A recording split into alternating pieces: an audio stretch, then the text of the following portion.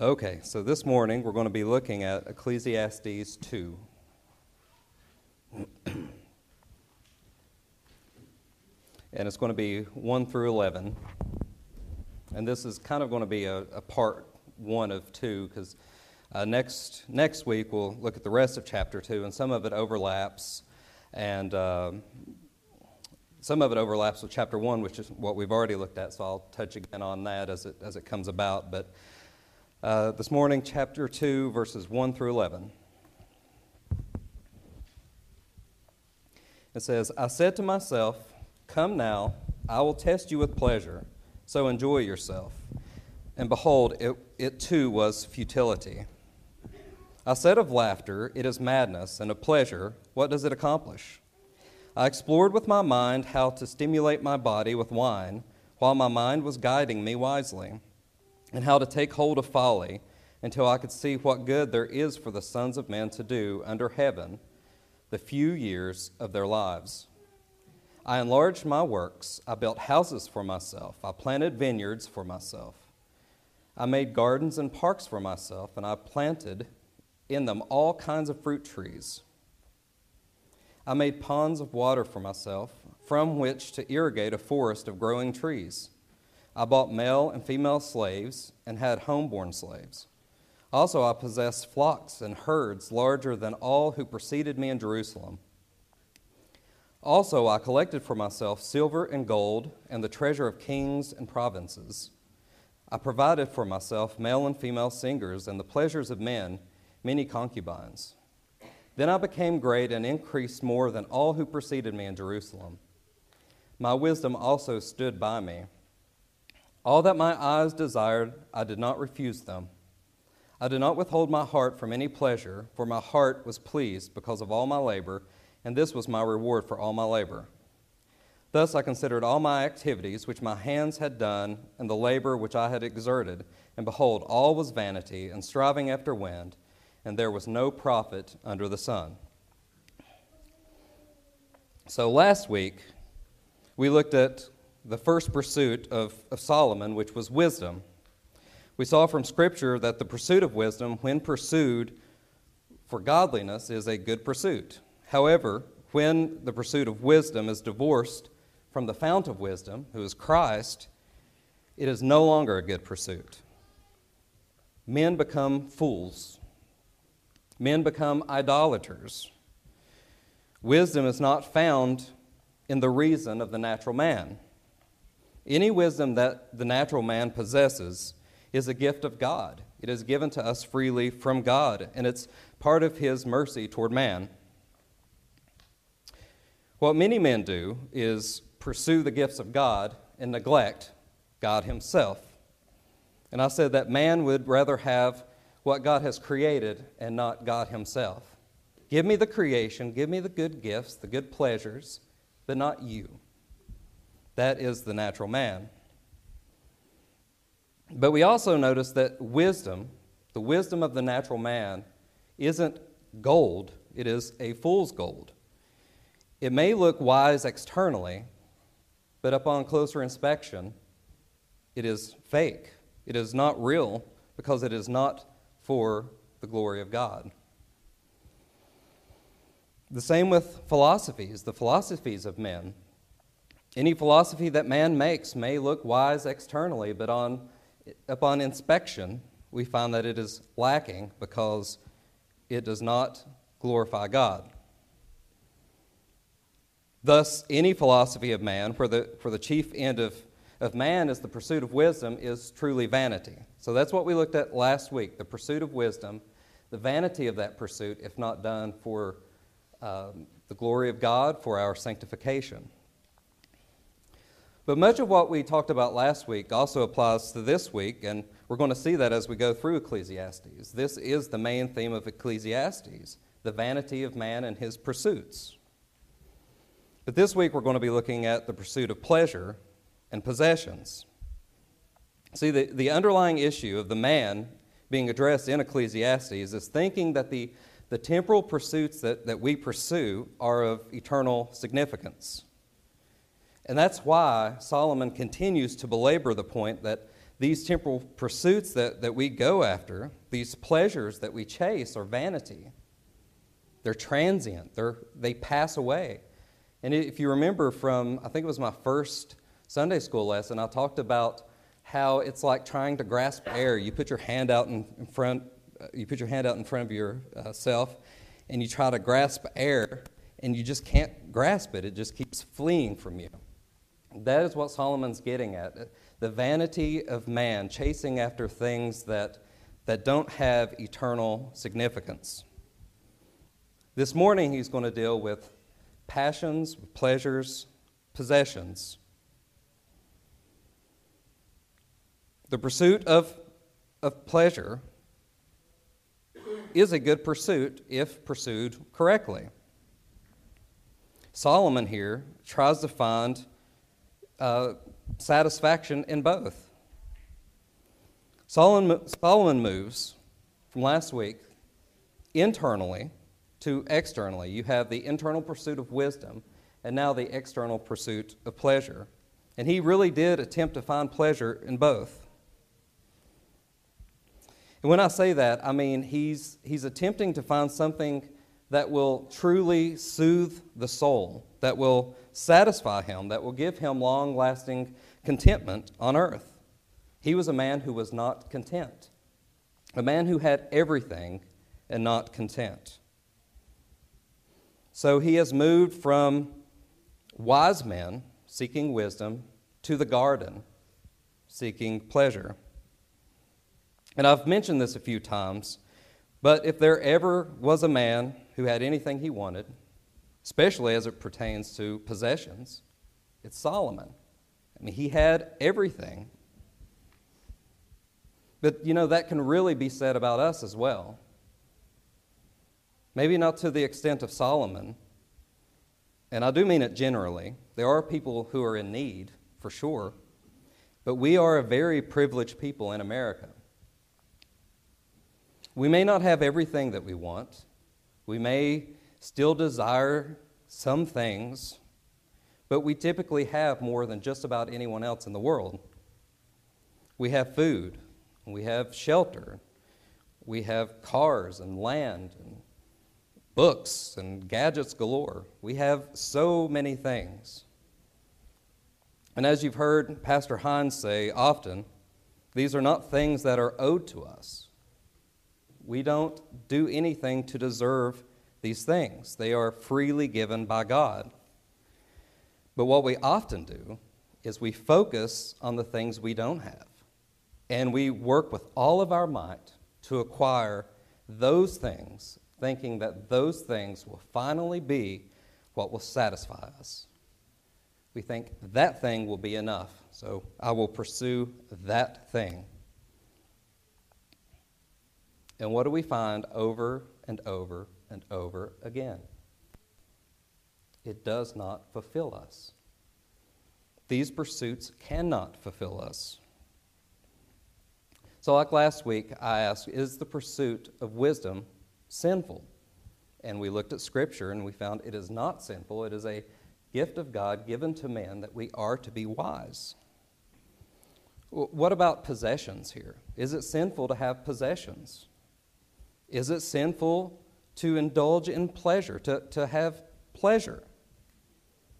No, it is not sinful to experience pleasure or to have possessions. Look here at Solomon's testimony. It was God himself who gave to Solomon abundantly. Remember what Solomon asked for. Solomon asked for wisdom so he could lead the people of God. And that was such a good ask to God that God said, I will give you wisdom, but I will give you so much more. These things are not sinful unless they are pursued in a sinful way. So we dare not say that possessing things are sinful. But what about pleasure? Is it wrong to find things which satisfy you, which make you happy? Certainly not.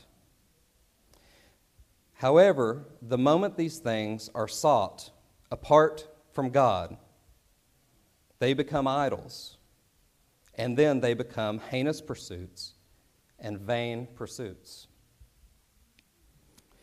So before we look at the text this morning, I was trying to think of different philosophies that have arisen throughout history that have this attitude, this mindset. First, you have hedonism. What is hedonism? It is a worldview that suggests pleasure is the highest good and the proper aim for human life. We exist to do what pleases us, what makes us happy. That is what we should pursue, our greatest happiness on earth. Whatever makes us happy, whatever gives us a sense of relief in our lives, that is what we should pursue. That is hedonism. And hedonism really traces back to the Garden of Eden. Eve was convinced of the serpent's lies. She looked at the forbidden fruit and she ate it. Why? It was a delight to her eye. She sought pleasure in that. She did what she wanted to do. She sought her own happiness, or what she thought would give her happiness. And so many cultures have embraced this type of philosophy, and they have all gone extinct. It is not a philosophy that can sustain. It's all about maximizing pleasure, minimizing pain. But the problem with that, though, is that apart from Christ and his law, what are the guardrails of such a worldview? You have arbitrary moralism. Whatever man says is right. I never thought of it this way as I was studying this, but R.C. Sproul suggests the logical end of hedonism is tyranny. I thought, that's strange. Why is it tyranny? Well, he said, perhaps I can maximize my pleasure only by maximizing your pain. A hedonistic worldview cannot consistently condemn me, since, after all, I am just seeking my pleasure. So what he's saying is that if there are no guardrails, if there is no absolute standard, then why shouldn't I pursue whatever makes me happy, even if it's to your detriment? Thankfully, there are so few men who truly believe that, who are truly consistent with that. God does restrain the actions of men so that they cannot run rampant over his creation. And just people aren't consistent with their worldviews, because the moment a hedonist gets his wallet stolen, because another hedonist wants to maximize his own pleasure in gaining more money, what will the first hedonist do? You can't do that. That's not fair. And to which we will say, by what standard? Why is it not fair? So even the hedonists realize that there are guardrails on these things, yet they don't have a reason why those things exist. Second, you have the materialists. Materialists place a very high value on possessions over spiritual things, over spiritual values. If all that exists in this life is matter, then the spiritual aspect of humanity doesn't matter. Therefore, we should strive to amass wealth, possessions, anything that we want. And you'll see a lot of these philosophies are very much intertwined. Why not pursue these things? This experiment has been tried over and over and over again in history, and it's tried here by Solomon. But from hedonism, from materialism, from all the other isms, flows death and wickedness. Well, why is that? Why is it that these things produce wickedness and death? Because they're bankrupt. Because they have no standard. They recognize there is a standard, but they live as if there isn't one. There is no reason that we shouldn't steal from others to increase our pleasure, according to the worldview. But all of these things, all the philosophies of men that we're going to look at as we go through this, lead to futility and to death. It cannot lead to anything else because it's not real. It's fool's gold. So looking at the text this morning, Solomon says, I said to myself, come now, I will test you with pleasure. So enjoy yourself. And behold, it too was futility. Solomon here gives himself to the pursuit of pleasure. Whatever he sees under the sun, he will not deny himself. He will pursue those things. Everything is at his disposal. And notice that he is resolute in his pursuit. He says to himself, come now, I will do this. I will chase these things. I will chase pleasure. I will endeavor to enjoy myself. He pursues all of his heart's desires. And, of course, what does he find out? We're told immediately. It is futile. It is vanity. It is chasing after the wind. He is not satisfied with what he has gained. For indeed, he cannot be. In verse 2 and 3, he says, I said of laughter, it is madness, and of pleasure, what does it accomplish?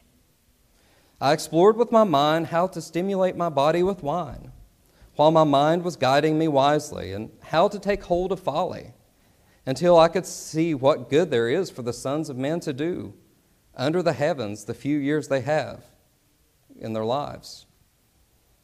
So he speaks here of the good times of his pursuit, this pursuit of pleasure. He speaks of the good times that it has produced. It's brought him laughter. He really did enjoy parts of this experiment. However, what he realized quickly is that they're empty and hollow. The laughter didn't last. The laughter didn't fulfill him. We must not mistake that Solomon condemns laughter or pleasure in and of itself. Rather, the condemnation is against those things being the proper foundation for life.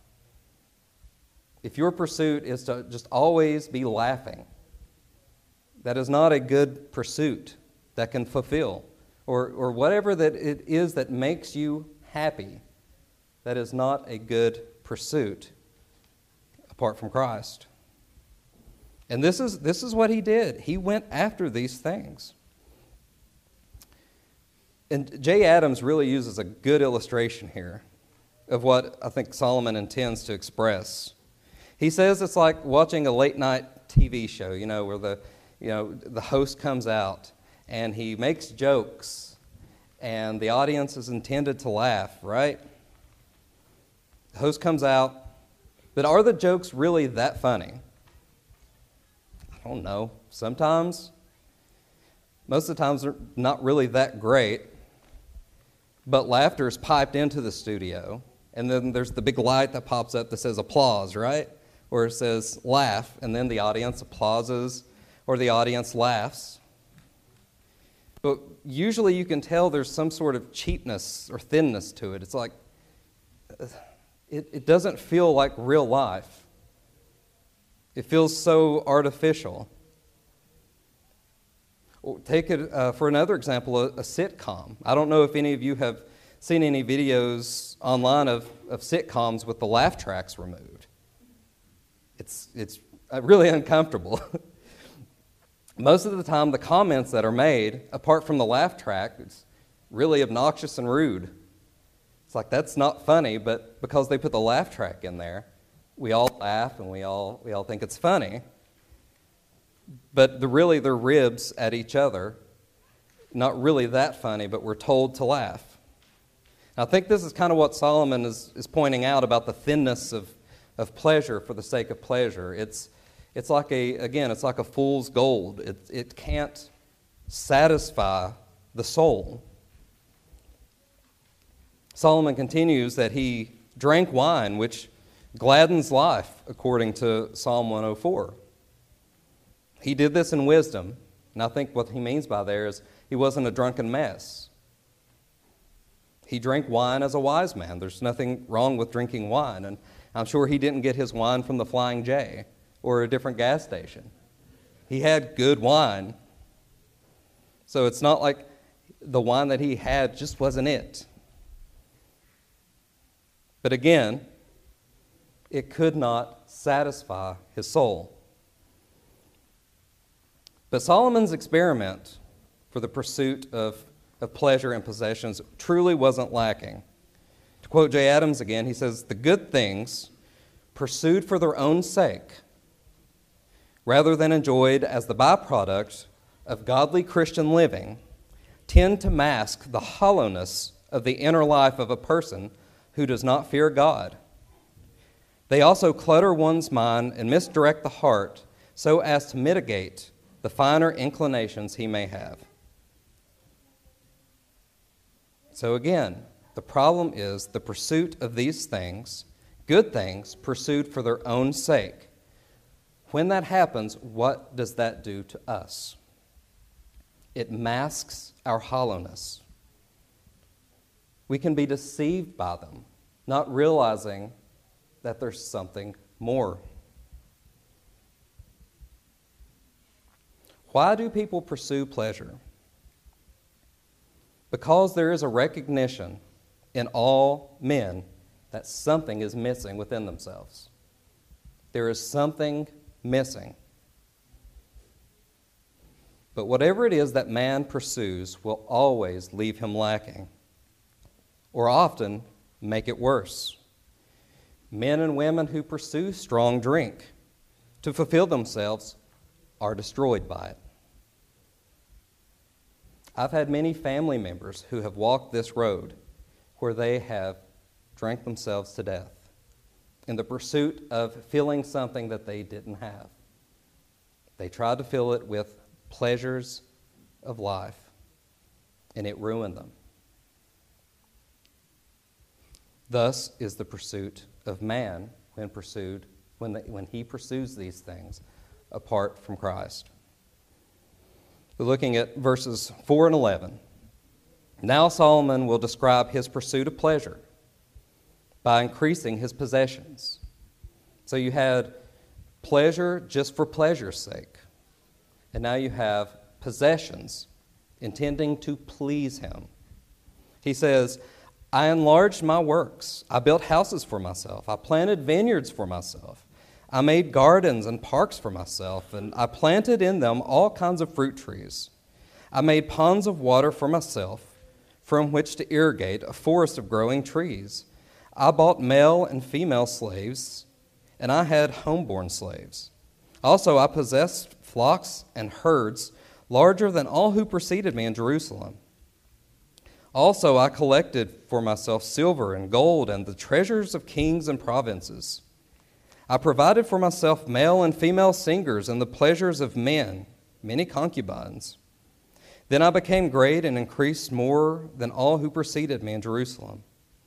My wisdom also stood by me. All that my eyes desired, I did not refuse them. I did not withhold my heart from any pleasure, for my heart was pleased because of all my labor, and this was my reward for all my labor. Thus I considered all my activities which my hands had done, and the labor which I had exerted, and behold, all was vanity and striving after wind, and there is no profit under the sun." Again, he says, I withheld nothing from myself. I afforded myself everything. Any possession you can think of, I had it. You have in verses 4 through 6, he talks about the increase in buildings and agriculture. In verse 7, he had the increase in his household and livestock. In verse 8, he increased in wealth, music, and physical pleasure. And in verse 9, he increased in power and fame. And in summation, in verse 10, kind of as a catch-all, he says, "And all things were mine." So it's almost like he lists all these things, anything that you can think of, and he says, "And everything else I had." So I had everything. There really is kind of a contrast here between Solomon. You think of Job. Job had a lot of things, didn't he? And he lost everything. And eventually he found his contentment in the sovereignty and providence of God. And that is what Solomon is learning here right before our eyes. There's such a good link between Job and Solomon here. Except Solomon didn't lose all that he had like Job. But yet what he realized is that these things are fleeting. I cannot be satisfied by them. He learns the same lesson by a different road. But he says here, these pursuits were done in wisdom, which means this pursuit, apparently he never lost the ability to always have that kind of in the back of his mind that this is not fulfilling me. This is thin. There's some shallowness to this pursuit. And I imagine that as he pursued all these things, the Lord continued to impress upon Solomon that this will not satisfy you. You know, the Lord will not abandon his people. When we pursue these things, he will continually remind us, this isn't going to do it, Ryan. This isn't going to do it. You're looking in the wrong place. Now, as we look at some of these pursuits, some of these possessions, are they sinful? Is it wrong to have a house? Is it wrong to have 2 houses, 3 houses? Is it wrong to have a boat? Is it wrong to have multiple cars? Not per se. It is not sinful to have money. It is not sinful to build yourself a house or to buy a boat. It is not sinful to enjoy music or to save money. It's not sinful to be well known. It's not sinful to do any of these things. All of these things can be good and beneficial. You think of R.C. Sproul. I'm very thankful that he became well known because he has taught generations of men and women the gospel. Right? It is not a bad thing to be well known. They can be good and beneficial. Yet the issue, as it will be with every pursuit of Solomon, everything that he pursues, everything that he describes in the book of Ecclesiastes, the issue is when these things become idols in our lives, we are destroyed by them.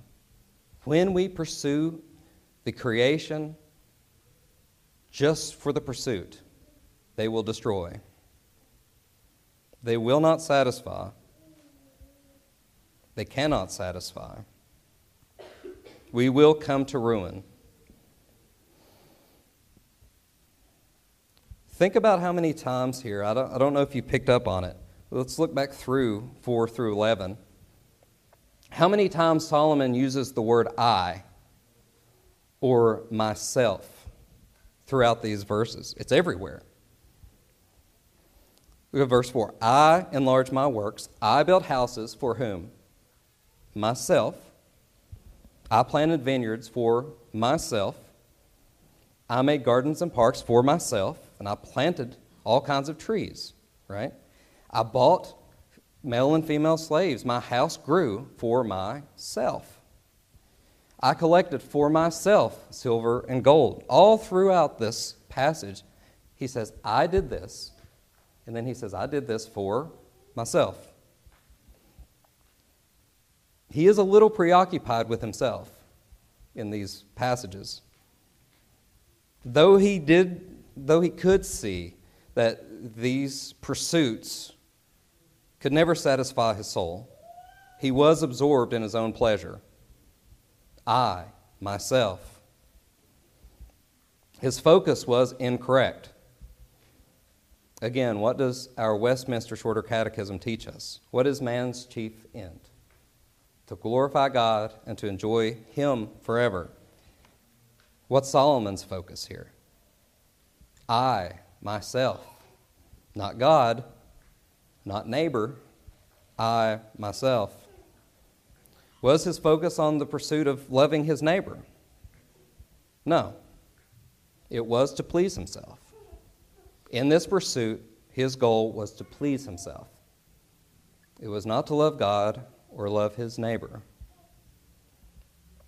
And to quote Jay Adams for the last time today, when a good activity is carried out for oneself, and when it so dominates the life as to exclude a lifestyle of loving God and loving one's neighbor, those activities become sinful and therefore will turn out to be frustratingly vain. The empty meaninglessness of them will ultimately frustrate those who devote themselves to these activities rather than to God. So what Jay Adams is saying here is that the pursuit of oneself, to have pleasure as the highest pursuit, to have possessions as the highest pursuit, when it is not targeted for the glory of God or the good of your neighbor, will frustrate you because it is vanity. It cannot soothe the soul. So let's summarize this and try to think of some applications.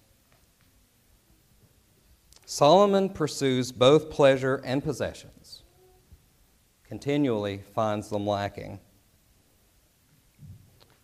Just like Solomon, humanity, us, we also make the same mistake as Solomon. And we pursue pleasure and possessions thinking that it will fulfill us, thinking that that's what we need to be finally happy, that our soul can finally rest, that we can stop chasing after the next thing.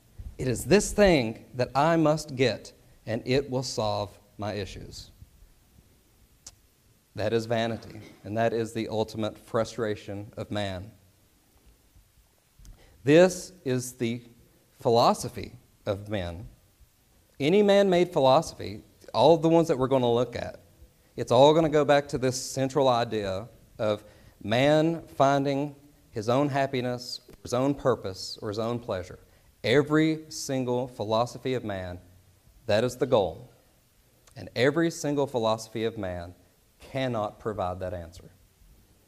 It is only through Christ that we know how we can be fulfilled. All of these things, all of these philosophies asks the same question: what can satisfy the heart of man? These are vain questions and vain pursuits. Because apart from God, humanity cannot answer these fundamental questions. No matter how hard we try, no matter what we pursue, no matter how much time we have to pursue them, no matter what we lay our hands to or our hearts to under the sun, they cannot fulfill us. What we will find is pursuits that will never satisfy the soul. And they will frustrate us and perplex us. No man has ever amassed more than Solomon. Certainly not us. So why are we so susceptible to thinking that we know better about these things? I don't have as much as Solomon. Solomon had everything. And he pursued these things with things I'll never have. Why would I think that I know better than Solomon here? That no, he didn't do it right, I can do it. This is what will fulfill me. Solomon didn't do it right. He didn't have everything. He did. And he pursued everything, and it never satisfied. Lastly, let's talk about the pursuit of pleasure as a whole, and possessions for that matter.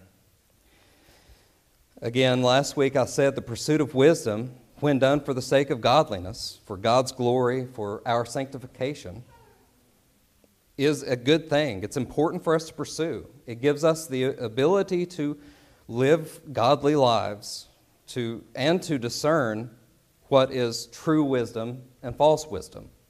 We need to be wise so we can determine what is truly wise and what is fool's gold. And what you have in a lot of these philosophies, even in hedonism, there is a splinter of wisdom, but it's mixed with loads and loads of folly. Is the pursuit of pleasure a good thing?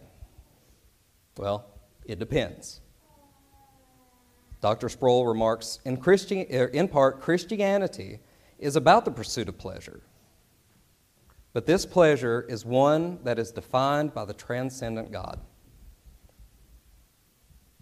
How can man be pleased? By loving God and doing what He commands. That is how you will find satisfaction. That doesn't mean that everything will go right on this earth. Everything may go wrong. But if that is our pursuit, that is a godly pursuit.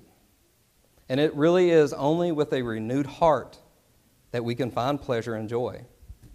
The unrenewed heart cannot have these things, which is why we should have great, great pity on those around us who are not born again. And we should tell them the gospel so that they can truly find rest for their souls. Again, Augustine, the heart is restless until it rests in God. We must tell people of the joy that they can have if they would come to Christ, lay down their burdens, and follow Him. It is only with a renewed heart. I think of texts like Psalm 16:11. You have David expressing his delight in the Lord. David is just bountiful right now in his love for God, and he's ecstatic in who God is. And he says, speaking of God, you will make known to me the path of life. In your presence is fullness of joy, and in your right hand pleasures forevermore. So where is joy? And where is pleasure? It's in the Lord. And it's not just joy and pleasure. That would be good enough if David would have said, in you is joy and pleasure. But that's not what he says. In you is fullness of joy. It is like an abundance of joy. It's like trying to hold joy and it just keeps flowing out of your hand. It's so much. And pleasures forevermore. It's like going outside and looking and you're seeing pleasures everywhere, and it's just, you think it ends at the next hilltop, but then you get to that hilltop and there's more pleasure there. In Christ, fullness of joy and pleasures forevermore. What ought to satisfy our pursuits of pleasure? Christ. It is only Christ that can. When the Lord saves us, He gives us a new heart that seeks to make much of Him. And in that pursuit, we can have fullness of joy and pleasures forevermore. That is where we will find pleasure, not in the things of this earth, not amassing wealth. Again, wealth is not a bad thing. Housing is not a bad thing. These things are good things. But if that is where your pleasure lies, you will be frustrated and perplexed because it cannot fulfill you. It was never designed to fulfill you. And it is a kindness of God that it can't. Because when we're not fulfilled by these things, we're always reminded, no, these things can't fulfill us. Even as Christians, when we chase after these things, the Lord constantly reminds us, look unto me. Look unto me. Fullness of pleasure, fullness of joy, and pleasures forevermore. Look unto me. Pleasure, possessions cannot soothe us. You're not going to find it in possessions or by being self-indulging. You're not going to find it by amassing for yourself all that your eyes see. It will only be found in Christ. So we have to examine ourselves.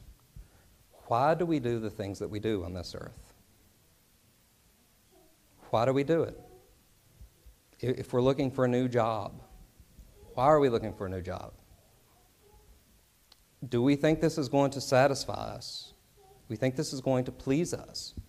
Or will it help conform us to the image of Christ? What about when we go to the store, we go to Bass Pro Shop and we look at all those boats? Those are nice boats. We go there and look at them. Why do I want to buy this boat? It's not wrong to buy the boat, but we must test our hearts. Why do we do things in this life? And again, Solomon is going to remind us through his investigations, through looking at all these philosophies, test yourselves, find contentment in Christ, which is the point of the book. He's saying these things will pass away. Look to Christ. Do we have any questions or comments?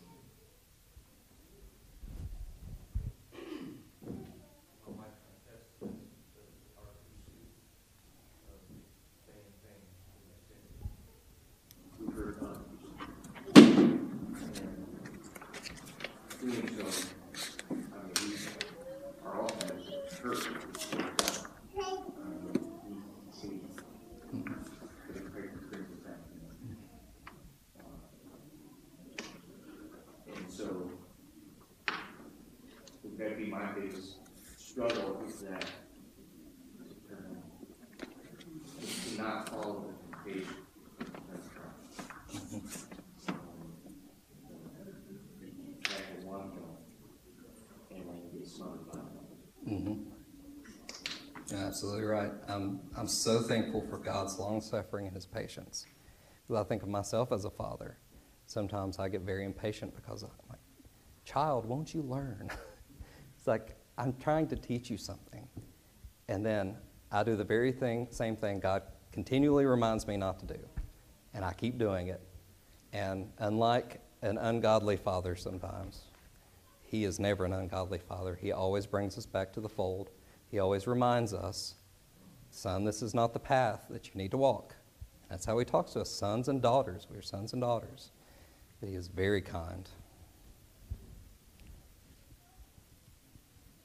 Anything else? Okay, let's pray. Father, we thank you for being able to read Ecclesiastes, and we pray that you would impart wisdom upon us, not to pursue the things of this life, the pleasures and possessions that are fleeting, but that our ultimate pursuit would be your holiness, your godly, or your to make much of you and to make little of us, to glorify you, to love our neighbor, and to do what you would have us to do in this life. We pray that you would prepare our hearts and minds for worship this morning. Help us to be attentive. Help us to glorify you. Help us to enjoy you this day. In Christ's name we pray. Amen.